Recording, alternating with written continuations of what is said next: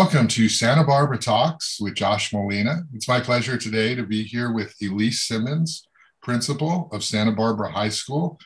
She's got a fantastic reputation. If you talk to anybody in the Santa Barbara Unified District Cabinet or other principals or administrators, they speak really highly of her. And I wanted to just have a conversation about a lot of stuff related to education. Obviously, it's a really interesting time right now. It's a tough time. It's a challenging time with the COVID-19 pandemic. We might be sort of turning the corner a little bit. And that's what I want to talk to Elise Simmons about primarily. Welcome to the show, Elise. How are you today? Thank you, Josh. I'm doing great. And I'm really glad to be here. And it's always nice to hear nice things about yourself. It also makes me always uncomfortable, but thank you for sharing that. Yeah, no, you have a really good reputation. I told a few people I'd be talking to you for this, and they were very excited and said, "Oh, she's amazing. She's great." So I just wanted to dive in and talk to you. Obviously, there's been a lot of news lately with the COVID-19 pandemic related to elementary schools. There was a board meeting recently, and there's been just sort of this gradual shift in mindset of we need to reopen elementary schools. We know the cases are high. They're not as bad as they were, in January. This is sort of going to keep going up and down. We have a vaccination, but let's do what we can to open schools and let's just try it and see how it works, because looking nationally, it doesn't look like there's a lot of outbreaks in elementary schools for the places that have opened. There are some cases, of course, where we're seeing where it's not entirely 100%. But I wanted to sort of talk to you about our secondary schools, junior high and high school. You're the principal of Santa Barbara High. What's on the horizon for high school and Santa Barbara High, and when are we going to start that conversation of when those students are going to come back? Well, there are students back, so yeah. That's one of the things. Santa Barbara High is the largest school in our district. It has, we have 17% of the students in our entire district. They attend Santa Barbara High. And so on any given day right now, we have all of our student athletes are back. 27 of our sports are all conditioning. There's one sport getting ready to compete, our cross country team. So we have about 600 to 700 athletes throughout the week training. We also have small cohorts for our students that are struggling academically, our students that need extra support, like our moderate severe students with disabilities, our emerging multilingual students. We have performing arts on campus. Our theater is getting ready for production, fingers crossed, that it's going to happen. And then also our dance team. So we have, on any given day, hundreds and hundreds of students on campus. And with those students come adults. And so it's a pretty active place already. That doesn't take away from the students that are at home and Zooming in for their learning. In terms of shifting to hybrid learning, I think that's the question of when will we shift to that? And what that means is about a third to half of our students would be on campus throughout the entire day for classes, as well as the rest of the students would remain at home and they would Zoom in. That conversation it's sort of always there. We are talking about it all the time. There's a lot of different moves that need to be made to ensure the safety of our students and staff when that decision is made. I think as we're starting to trend, it's trending in the right direction. And secondary schools can open when we're in the red tier, which means 7 cases out of 100,000. So we're still pretty far from that. But we're also noticing some shifting in conversations around, does that have to be the number still? Or can secondary schools open up in, I like to say, the light purple tier, which is down in the teens or something. So I haven't heard much more about that. I bet we will in the next couple of weeks, especially as the elementary schools start to open. It always then sort of looks at, now secondary, it's your turn, and that gets the wheels spinning. I think at the political level, the political and state level, we're still following the county guidance right now. So. Yeah, and you raise a good point. I asked that question. I take my son to school 3 to 4 days a week for sports practice. You got to fill out the form in the morning, the crisis go, and you say he doesn't have a fever above 100.4, and he hasn't come in contact, or yeah, there's a couple questions there that I go through. And yeah, you're right. There is a lot of activity on the campus for sure. My son goes DP, so it's different experience. Do you think that secondary schools are going to be able to start this semester, or do you think that we're just going to wait till August? What's your thought on that? Well, my hope, I found myself using that word a lot. My hope has always been we will return to in-person instruction sometime this school year. Yeah. And so when I think about that, I want to be always positive, but always realistic, and always take into account the safety. And I'm really relieved when I see the numbers trending in the right direction. Yeah. And although I do get concerned, I am worried about the impact that Super Bowl Sunday had and the gatherings that people were part of. I am worried about spring break coming.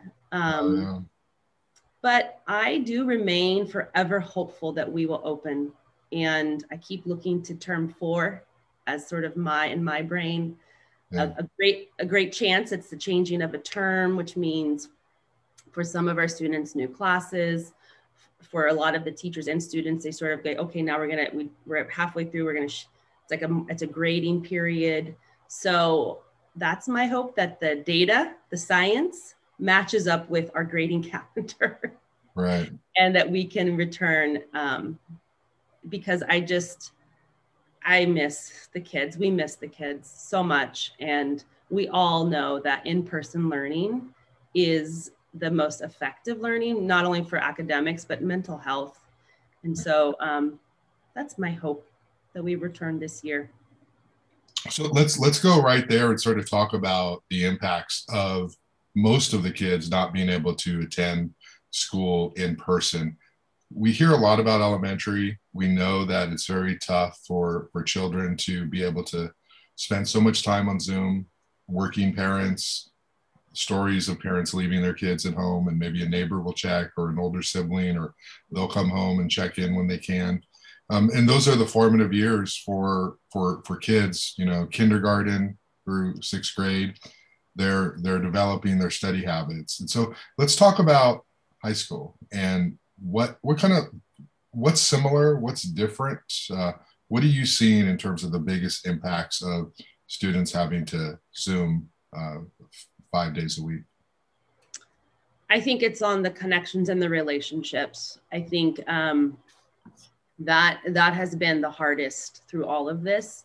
And anybody who knows me knows that I am a huge relational person. I'm all about relationships. And you hear the word social emotional learning. That's all about relationships. That's acknowledging those connections we have with people. And with Zoom, it's very, very hard to develop those. It takes a lot longer.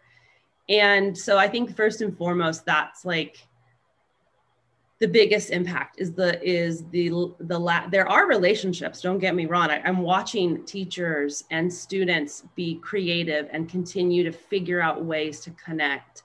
And I hear from teachers all the time about the wonderful connections through chatting, through journaling and writing, through one-on-one conversations. But a lot of it's the students with students. They're struggling with finding those friends. I can't imagine an incoming 9th grader. They don't even know where their classes are at, number one, on campus, right? They've never been to school at Santa Barbara High. And then also just the friend groups, trying to find a friend. I don't know how you make friends through Zoom when you're in class and you're focusing on learning. So that is a big area that's a big impact. And that cuts across, I think, every single sector in our society where you have to do your work through Zooming. I think people are struggling across the board in that. And the other thing, the learning is different. It is not what it there's the hands-on learning. Teachers are doing what they can to give hands-on experience at home, giving art kits, science kits, sports medicine. I was handing out big bags of like tape when we did textbook return. So we're doing what we can to give students the hands-on experience as at home. But that is all missing. I've sat in a class where they were doing a Socratic seminar, which is a discussion. Mm-hmm. It's very different on Zoom. You can do it. Mm-hmm. And it's the depth of thinking is still there. It's just not as interactive, because really only one person can talk at a time. And if you've ever been in a Socratic seminar, it's sort of one person and then someone kind of jumps in and it becomes this nice flow. And that it's Zoom sort of makes it more awkward, maybe it's a better way of saying it. Right. What I have noticed is that, we talk a lot about wanting students to be advocates for themselves, self-agency, right. Independent learners. And so this has really forced the hand of that. And so supporting teachers and students in what are those skills needed so that a student can do this work independently if they need to. We're noticing that a lot of students are, they are now the responsible caregivers at home for their younger siblings. They are having to go to work to support the family and economic hardships. So students are having to, this gives them that ability to also learn when they can learn versus during the 9 to 3 bell schedule. But that is also really hard. I can't imagine being a 15-year-old carrying a job that for rent, for family, not just because you want spending money to buy those next cool shoes, taking care of younger siblings and doing school at the same time. So that's been hard on our students. Many of our students are struggling, and families are struggling in that way. I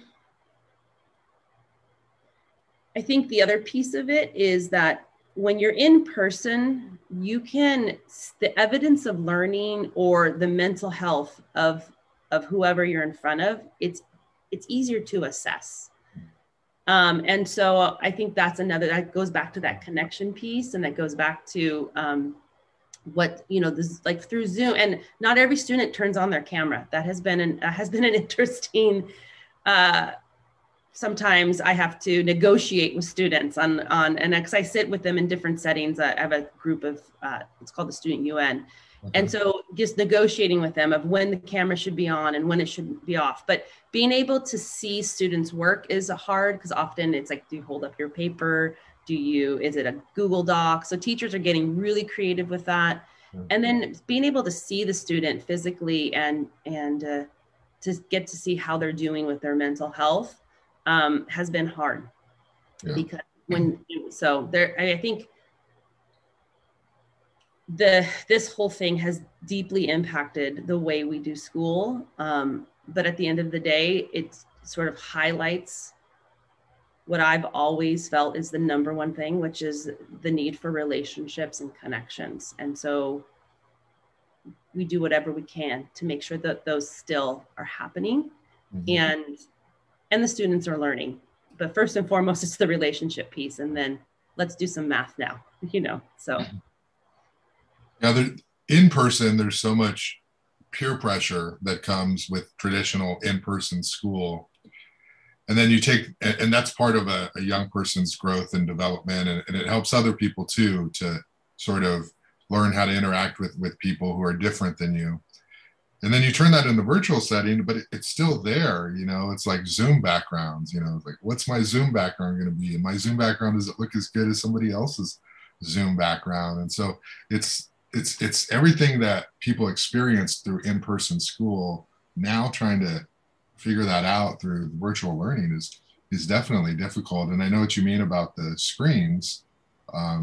You've probably seen maybe like a forehead or something with some students, or like partial, and they're trying to make a statement through their Zoom and what they look like, and all that stuff is normal stuff that kids would be doing in high school, figuring themselves out. And so it's just it's interesting. At the same time, they're going to be way more computer savvy than classes before them. They're going to be able to go in the workplace and know how to have these kind of meetings. So absolutely.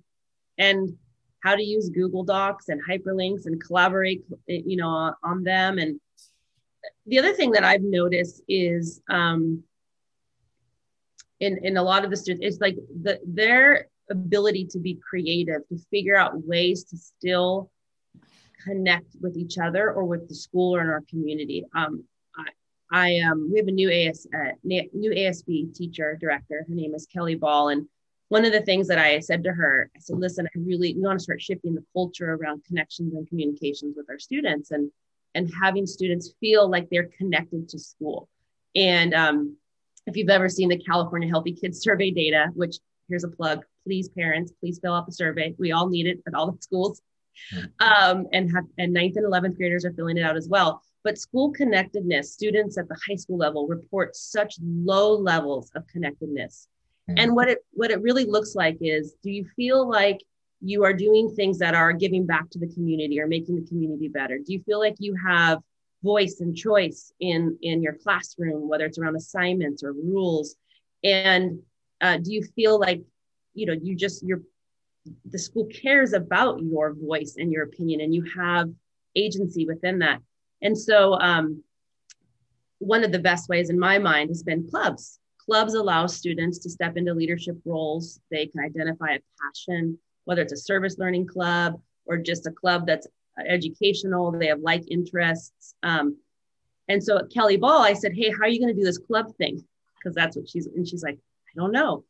But out of this, we have now 25 active clubs. They're all virtual. They have a virtual website. And then we just did a second club rush, and 24 more students showed up to say, I have an idea for a new club. That's unheard of. In normal times, we're probably activating, we probably have about 25 clubs. We're now doubling it. So that speaks, when I heard that number, I was just like, that tells us that they want to be connected. They want to find ways to explore just their passions and find like groups. And a lot of them are groups that they want to give back. So a tutoring club started, peer tutoring club. And so it just, you start to see from all of this relentlessness from our students to connect, be creative, find ways to impact the community. It's pretty awesome to watch. And it sort of, I tell people, will say, well, aren't the teenagers, they just don't really care. They only care about themselves. And I'm like, no way. That is the exact opposite. If you've been around teenagers in the last 4 years, you're going to see that they're very empathetic. I mean, because of social media and what they're seeing on the TV, and they're way more grounded in what is going on around them. They care about our environment. They care about our community. They care about Black Lives Matter, and they care about justice. And it's amazing to watch. And so it's still there, even though they're zooming in. They're still pretty awesome. Yeah, I find that younger people are a lot nicer than like my generation of that time. I mean, it's really remarkable. Yeah. And they're it's just like, even like customer service or something like that, so somebody my generation, it's sort of like you're more likely to get grumpy or something if something doesn't work out. But like that generation, they're so nice and they're friendly. Like they want to tip, and they're polite. It's like a whole different respect that they have, that's natural, that's not forced, that's being built in as they develop. And that's, I think, a really cool thing about how we're changing over time. We can't sort of change attitudes overnight. They come through generational change. And I think, like you mentioned, equity and justice and tolerance, we're seeing these changes live right in front of our eyes. And, by the time they're our age, hopefully it's an entirely different world, than what we may experienced in 2020. Let me ask you about the achievement gap. Are you seeing the distance learning expand the gap between students who are traditionally do well and students who struggle a little bit more with the standardized tests. Are you seeing that issue getting worse because of COVID-19? And what is the school sort of trying to do to address that if that's the case? Yeah, I'm trying to decide how I would describe if it's worse or if it's the same. Mm-hmm.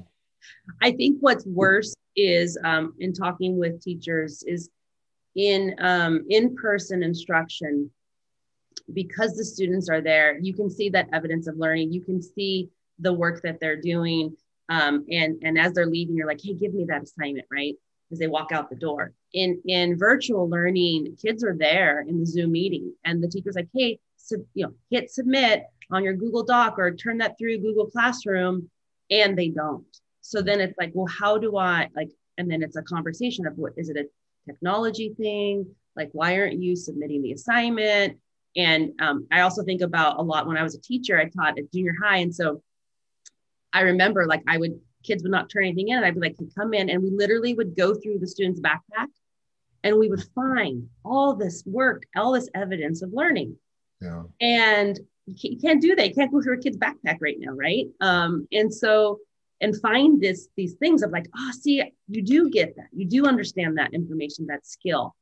And so what teachers are noticing is that, students that there's a lot of like 0s to 14%. And that lack of data doesn't say that they're not learning. It's just we don't have the evidence to say that they're learning. And so that's the struggle. So can't say if it's worse or not. It's more of just, it's like different. And it's hard on teachers because they're like, I know they're there. And so it's like, when I talk to them, I'm like, yeah, okay, you do understand it. And then they can put in like a grade or some sort of they feel like, yeah, you are learning. You're just not turning in the work. Yeah. And so that's the other really cool thing that has happened in all of this is a focus on how do we assess learning and versus like just, what's the word I'm looking for? Just turning things in or like effort. There is effort in there, but I want to hear through the effort that you're learning. So I think that's what's really different is the students, it's like the 0%ers. There's a lot of students have 0 to 15%. And so what we're doing about that is, teachers, they do everything they can to connect with that kid in that classroom. They have them stay after, they do a breakout room with the student, they have office hours, they reach out to the counselor, they reach out to the parents.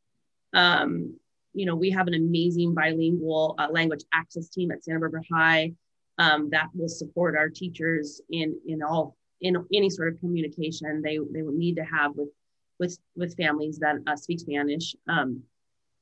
And so then last case, we do home visits. Mr. Mendoza is our Dean of Student Engagement. Maria Jimenez is our family student outreach liaison. And the two of them this year have done more than 180 home visits. And so just they show up at the door and say, what's going on? And because of COVID, you have to be practicing safety procedures around that. But that we do that. We're also working on increasing the number of home visits. So we're creating teams of counselors and admin that will go out and really target the students that according to their grades and their teachers that they're having a hard time engaging. So we're starting that next week and beyond because we realized 180, we have 2,200 kids, 180, we need to do some more outreach. Right. So yeah, they're not coming to us, we're going to go to them. Yeah, that's awesome. And that's such an interesting concept of grading effort, because when we talk about how people learn differently, some people, it's just easier for them to finish. It's easier for them to cross the finish line.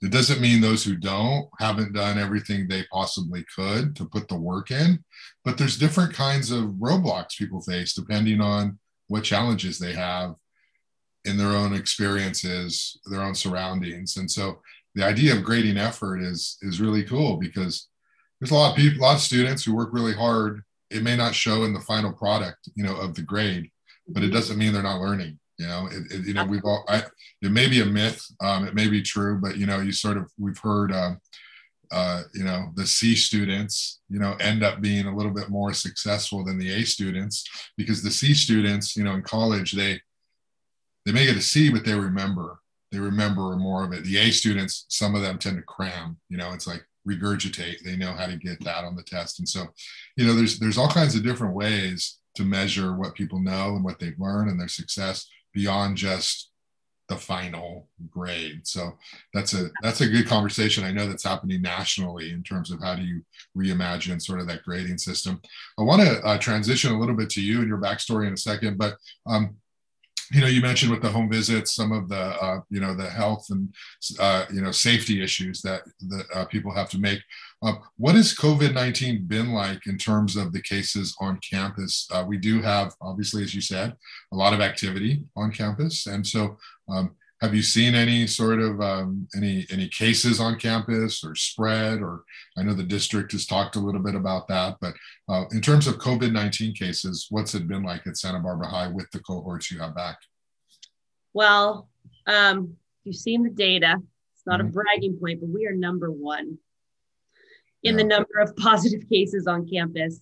Yeah. We've had 21 since September. So since September to now, we've had 21 positive cases on campus. Yeah. What that means, though, just so it's a little bit clear too, it means that I'll give you an example. Okay, well, it's students and staff, to be clear. And what it is, though, I'll give you an example of one. We have a young person in a small cohort and hasn't attended the small cohort. The last time the student attended the small cohort was, I'm just going to give you a date, January 25th, for example. Mm-hmm. Well, we find out and mom has kept the young man home, for example, and it's like because he doesn't feel well. Well, we find out on February 2nd that the young man tested positive. So that is considered still a positive case on campus, even though he's never been on campus. While he was positive or symptomatic, it still counts as a positive case because he's part of the small cohort. Yeah. So that's an example. Another example is a student comes and they're asymptomatic, or a staff member comes and they're asymptomatic, and they come to work, they go to school, and we find out later that they were positive, and then we do contact tracing. So it's a wide range of what it means to have 21 positive cases on campus. Yeah. The data point that I love to say is we've had 0 transmissions, which means that someone comes onto campus at some point, they're positive. We do contact tracing. Those folks that have had close contact, they quarantine. This person's isolated, but there is no transmission. Yeah. So yes, you've had a close contact with this person, and yes, you're quarantined, but they don't have COVID as a result of that close contact with that person. So yes, we've had 21 cases, but 0 transmissions. And that's really important to me because that speaks to the protocols we have in place and the safety measures we have in place here. So close contact is also defined by being within 6 feet of someone for 15 minutes within that day. So a total of 15 minutes. And so, that can happen. Imagine, it doesn't matter if you have a mask on or not, or you're indoors or not. It doesn't matter, trust me. But when it comes to defining close contact, it's 6 feet, within 6 feet for a total of 15 minutes or more throughout that day. So that means everyone's always has a mask on. Hand hygiene is huge. We're making sure all of our classrooms and spaces are ventilation. If I'm having a conversation with someone for an extended period of time, you'll see me walking outside with that person. So I get my steps in, but it's also the safest thing to do. Yeah. And so so that's a really important. And it's been hard. When I get a positive case, not only do you have a lot of things you need to do working with a nurse, and there's a COVID task force at the district, amazing support. I never feel alone in any of this. I work as a team. It's a lot of work, but it also, at the end of the day, I get worried because I want to, first and foremost, are you okay? How are you? And we've been lucky in the sense that most of the positive cases, the grand majority of them have been very mild. We've had a couple that are not, but they're healing. And so, yeah, it's a lot of safety protocols and a lot of vigilance and a lot of communication and just working together. So, yeah. Well, that's a really good explanation, because you see the numbers, you're like, whoa, 21. And then you understand that it's a little more nuanced than that. And it isn't as though somebody came to campus and then spread it to another student who spread it to another student. And all of a sudden you have 21 students or teachers with it. It's not that at all, actually, so that's really helpful. Let's talk a little bit about you and your background. You mentioned the importance of relationships and how strongly you believe in that as an educator. And in the times I've interacted with you, I do feel that you attempt to make a strong connection.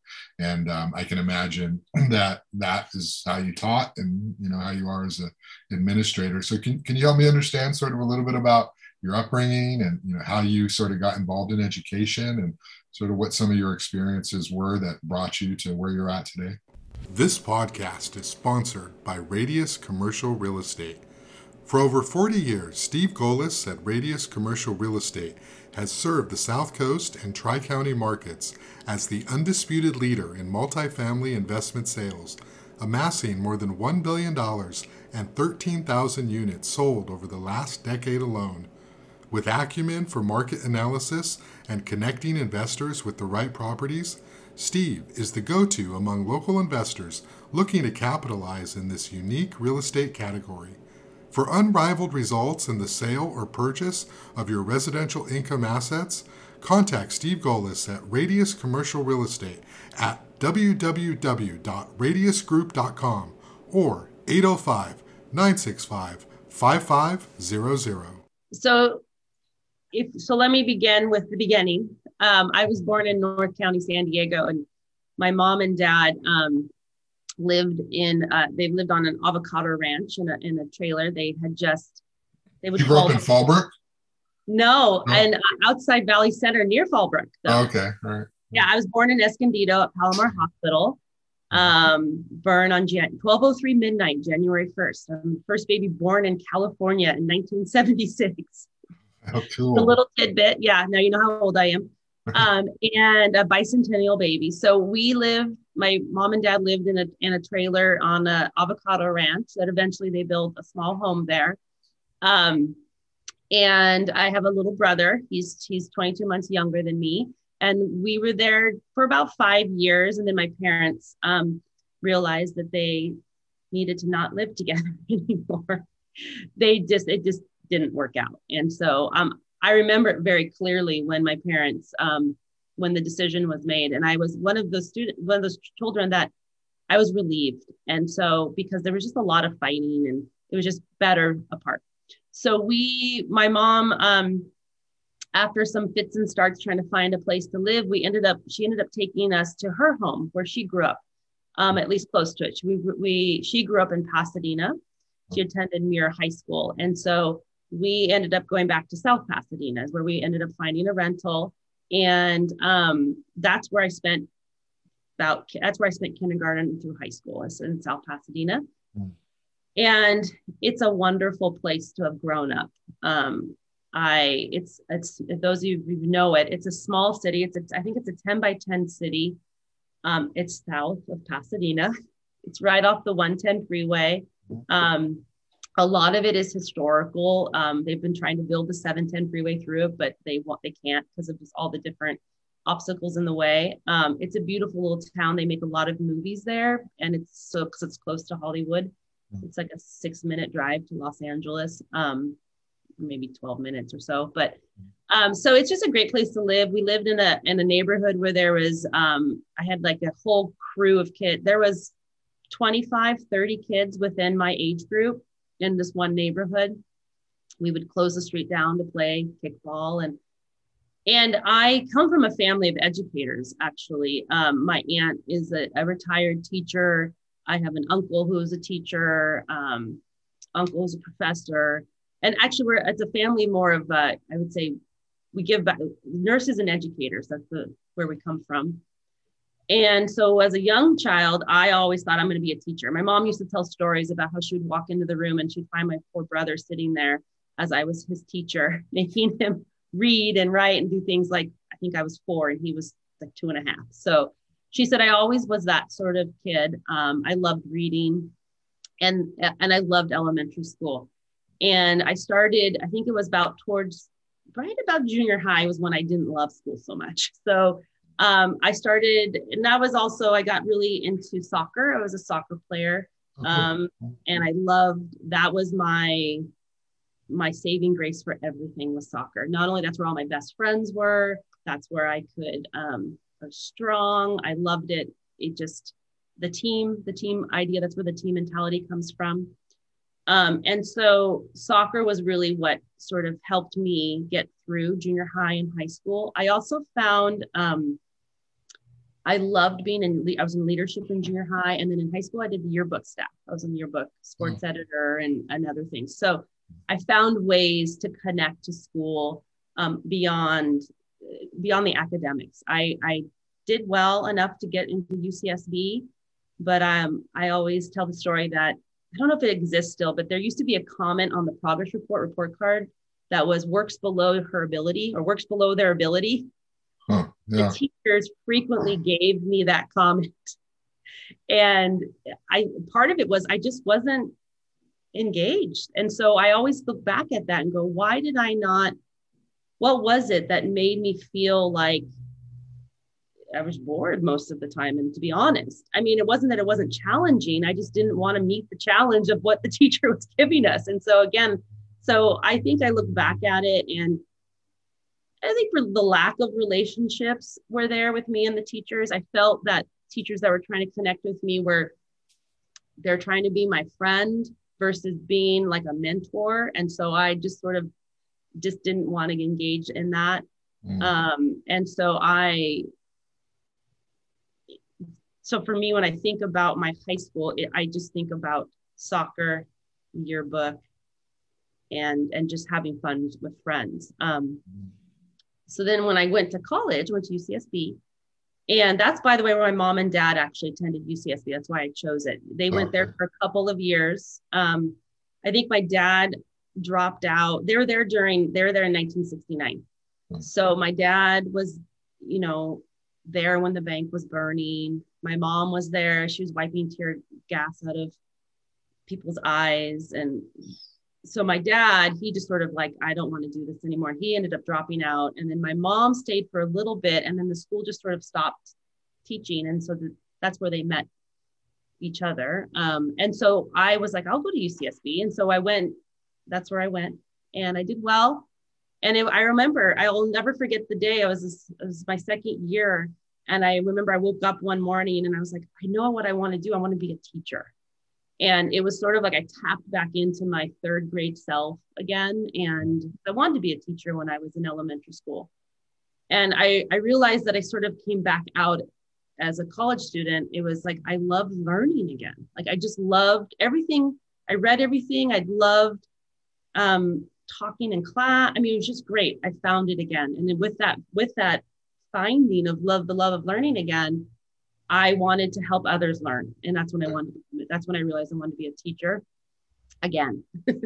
And so I started doing things like, I worked at Devereaux for a while. I worked, I was a 3rd grade, I worked in a 3rd grade classroom as a math tutor, but it ended up just being a tutor for everything or just a helper. I did pre-professional work. I did everything I needed to do to make sure it was the right decision, but also to get into the teacher education program at UCSB. So I ended up graduating from UCSB. and a Bachelor of Arts. I have double major in psychology and religious studies, which is a unique blend. It has served me well in all of it has. It's just really interesting how it sort of pops up in my life. And so then I ended up getting my teaching credential and my master's from UCSB the following year in history, social science, and then a master's in education. And I luckily got hired a week before school started at Lacombe. And that's where it started. That's where my whole educational career, I grew up in Santa Barbara Unified. Okay. I have not worked in any other districts. In August, it will be my 22nd year. So it's interesting when you kind of said you lost your love for learning a little bit somewhere maybe around junior high, and you were able to find it later.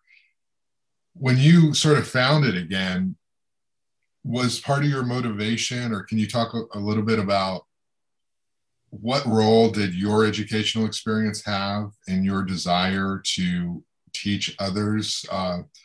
In other words, did you want to sort of help the young new Elise Simmonses out of the world who were out there to sort of help them sort of have the advantages or the understanding that you didn't have? Was any of that sort of like playing in your mind of, I want to help in ways that I wasn't helped when I was in the school system? Yeah, absolutely. The other thing that I learned when I was in college was I was really angry as a young child.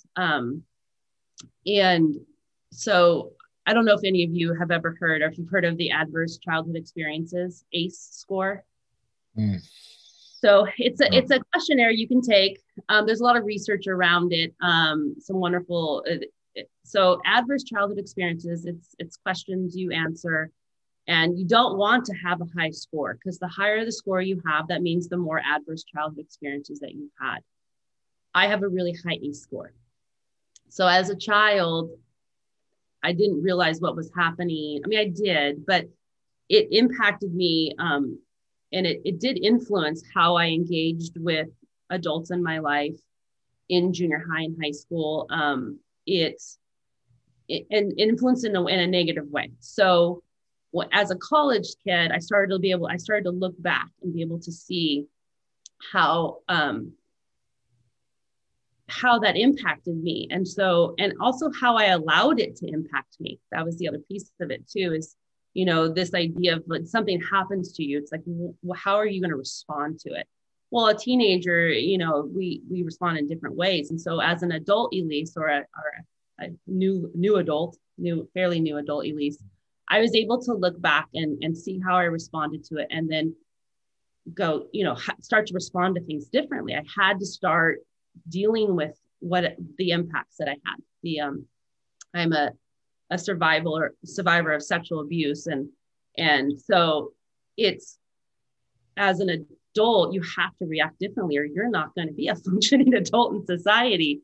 And so I think part of it was not just the academic part that was not challenging. I think I didn't realize how much my life outside of school was impacting my life at school. And so that's another reason why, as I think about myself now, and as a young teacher, it was me helping students feel challenged, feel accepted, and feel safe, and feel and talk to them about how they do have control over some of the things in their lives, and to help them find that control and harness it in a way that was healthy. So I think that's when I go back to like how I was as a young teacher. I remember having many conversations, especially with young girls, about, they would tell me what's going on at home or something, and don't call my mom, you're just going to make it worse. And I said, well,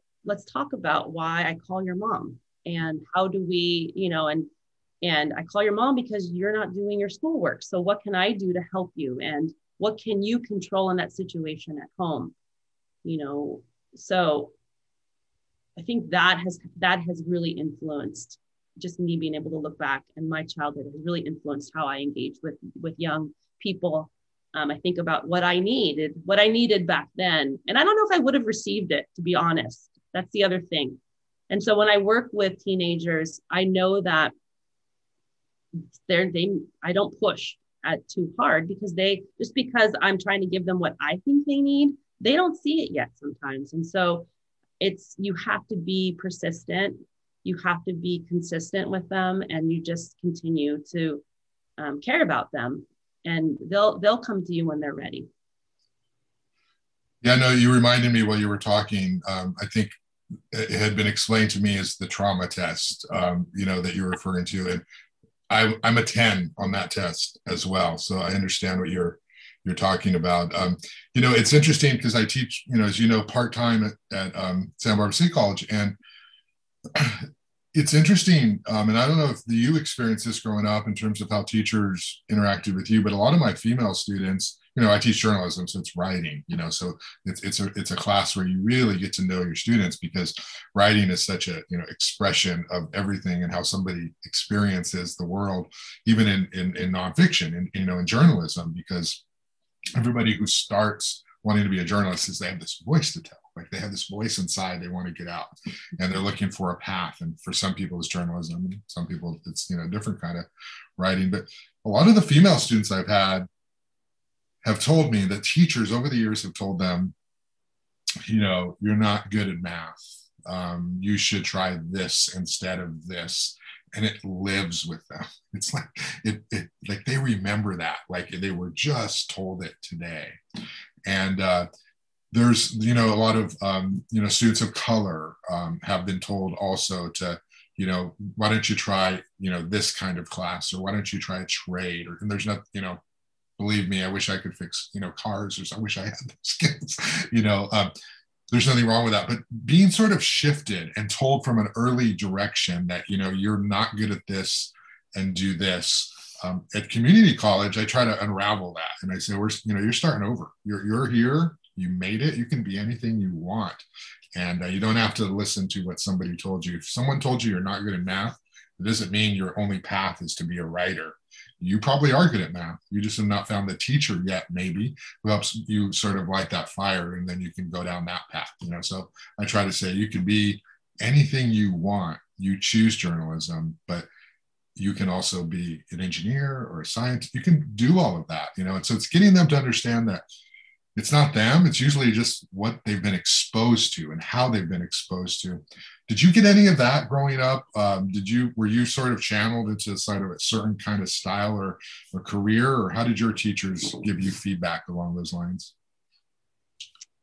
I think I always got really positive feedback. I mean, I think, I think most of the feedback that I got from teachers was a frustration of, why aren't you trying harder? They're like, we know you can do, we can see it in you. We know it's there. And I almost do the opposite of what people tell me to do. That's one thing I think that was also a parenting thing, because my mom or my dad would tell me to do something and I would do the opposite. And that was something that I had to get out. I had to work that out, because it's not a good way to function when you have your parent or your supervisor or someone telling you to do something, you react the opposite way. But I think as a young adult, it's like, don't tell me what to do. And so it was sort of, so if a teacher said, I want you to do this assignment, I literally, here's how you earn an A, I would purposefully earn a C or a B, just to sort of, I don't know what it was, self-sabotaging.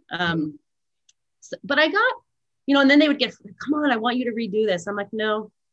And I was sort of stubborn in that way. And I don't think I don't remember getting much negative pressure about what you can't do.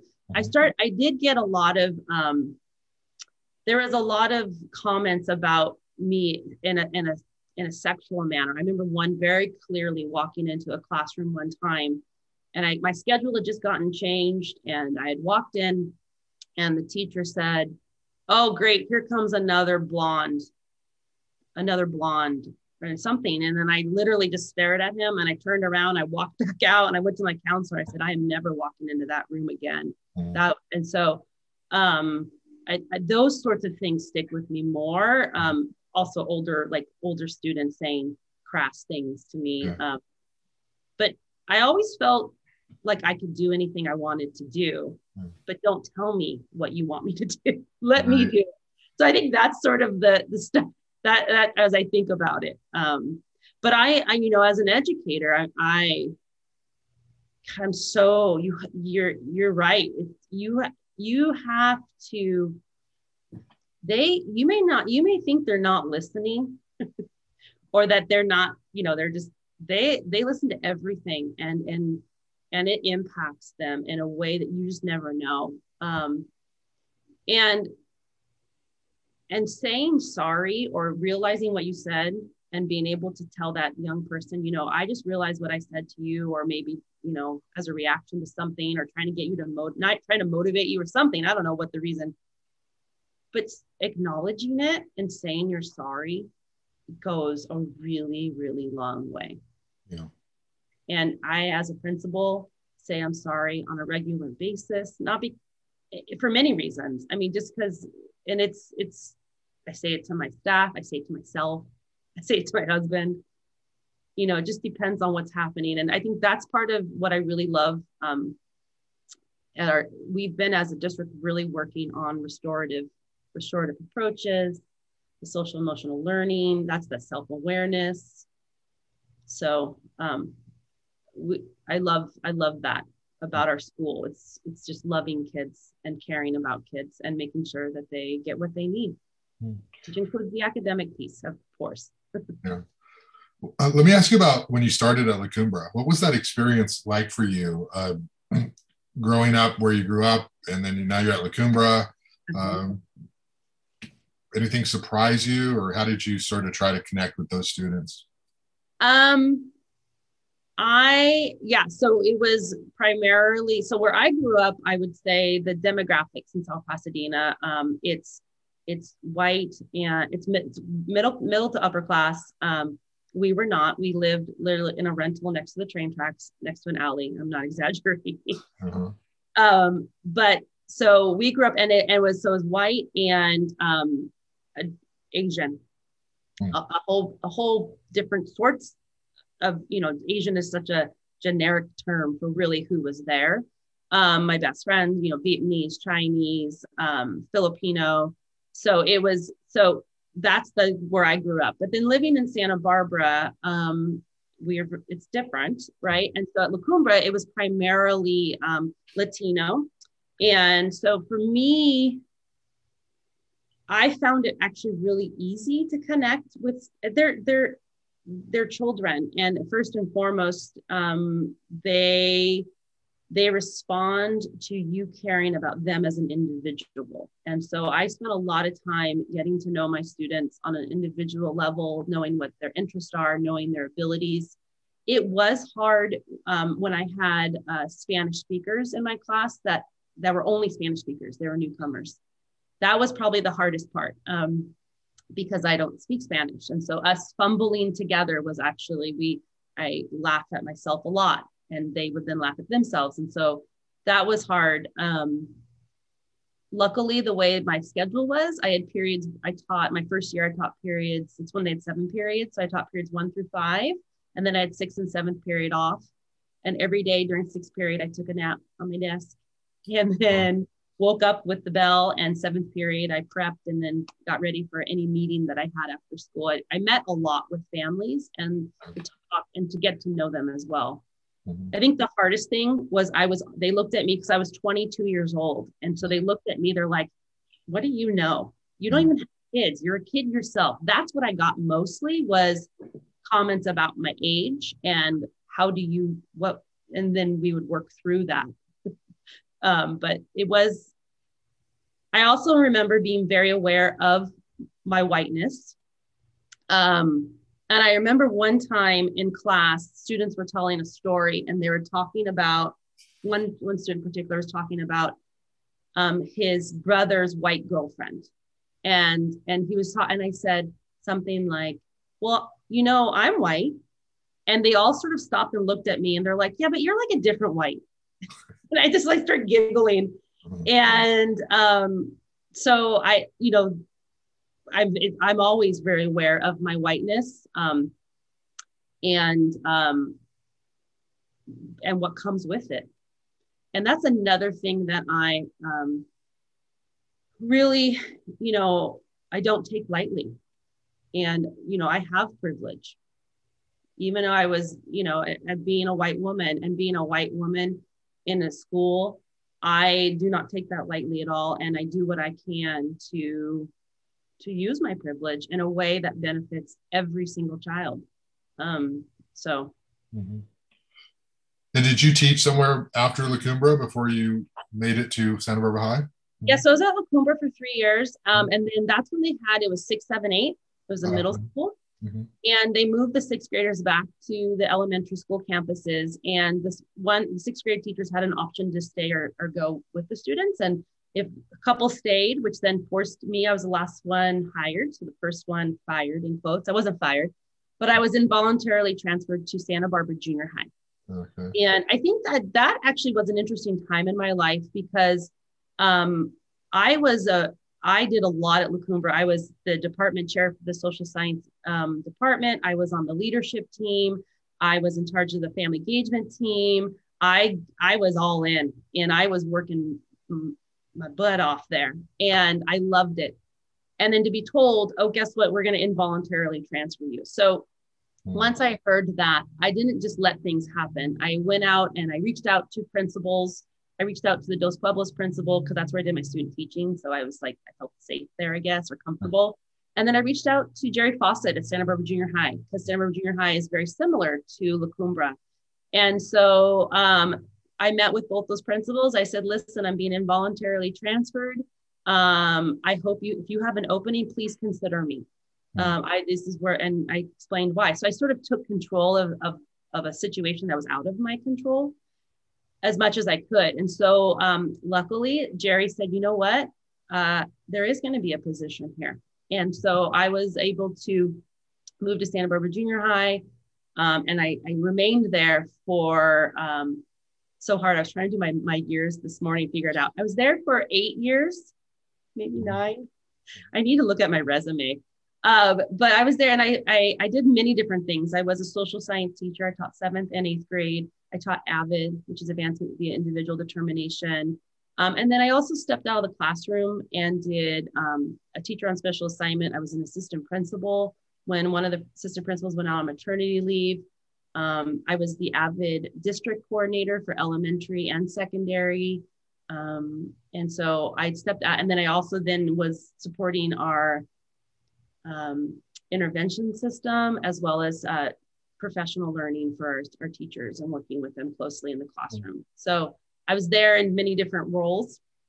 And then that's when I was moved up. And then I moved up to Santa Barbara High School with John Vecchio when he went up to be the principal. Oh, okay, great. Yeah.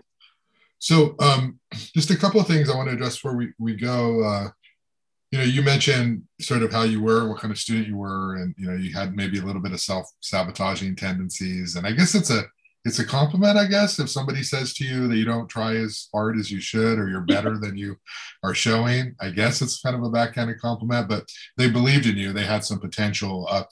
What would you say to sort of a young person, or it doesn't even have to be a young person, because even as adults, we don't always, shake these traits that we have as children. Sometimes we carry them with us forever, or they manifest themselves in different ways. But what would you say to somebody who maybe, maybe holds a little bit of anger, or has a tendency to rebel for the sake of just rebellion, and maybe kind of is their own worst enemy at times, from an academic and an education perspective?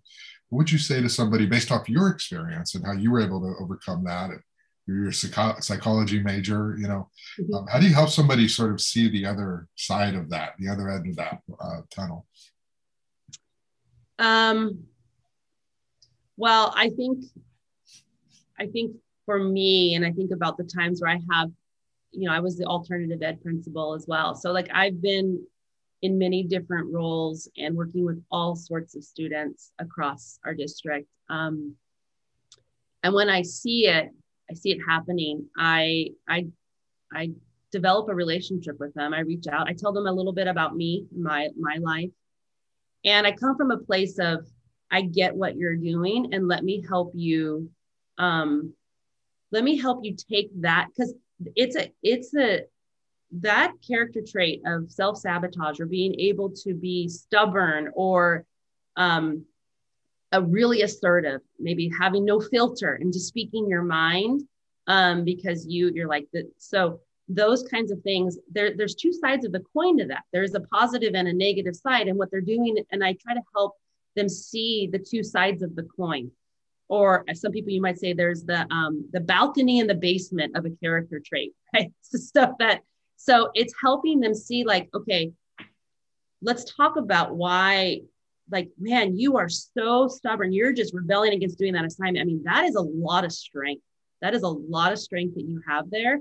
So let's talk about how you can use that in a way that's going to get you to where you want to go. Where do you want to go? What's your plan? And how can I help you get there? So I think for me, it was always, I always tried to emphasize the positive aspect of that character trait.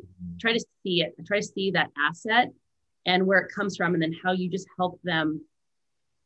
It's about mindset too, and see it in a different light and take advantage of it, because it sort of goes back. So that's how I go after it, I think, is, and maybe that's the psychology major in me as well, but is recognizing the dual nature of different personalities traits and decisions. That's the other thing I always will talk to kids about. It's like every decision has a consequence. And I think sometimes people think consequences are negative. And I'm like, no, it's positive or negative consequence. There's always a reaction. There's always something that comes as a result of a decision. And let's think through that. And that often will come out when students will say, we're talking about like a physical altercation. And they'll say, well, Ms. Simmons, what did you want me to do? Did you want me just to stand there and not fight back? And I said, actually, I would never tell you, what do you think you should have done? I mean, think about the consequences. Are you okay with being, if you want to fight back, there's going to be a consequence as a result of that. There's going to be a consequence at school, but there's also a consequence in your peer group that might actually be a positive one.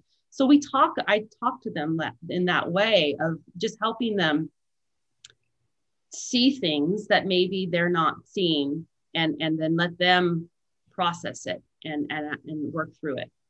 So. Yeah, sometimes what you think is your biggest weakness or disadvantage or problem, if you just reset it, it becomes your unique trait that allows you to do anything you want and be successful. But sadly, some people never figure out how to twist that, or it changes depending on what stage of life you're in. But I think that's the key, is understanding a lot of the challenges that you've overcome as a child or a little bit later. Those are your things you've overcome, and that made you stronger, and that makes you more equipped and better prepared a lot of times to tackle the world as an adult and be more successful.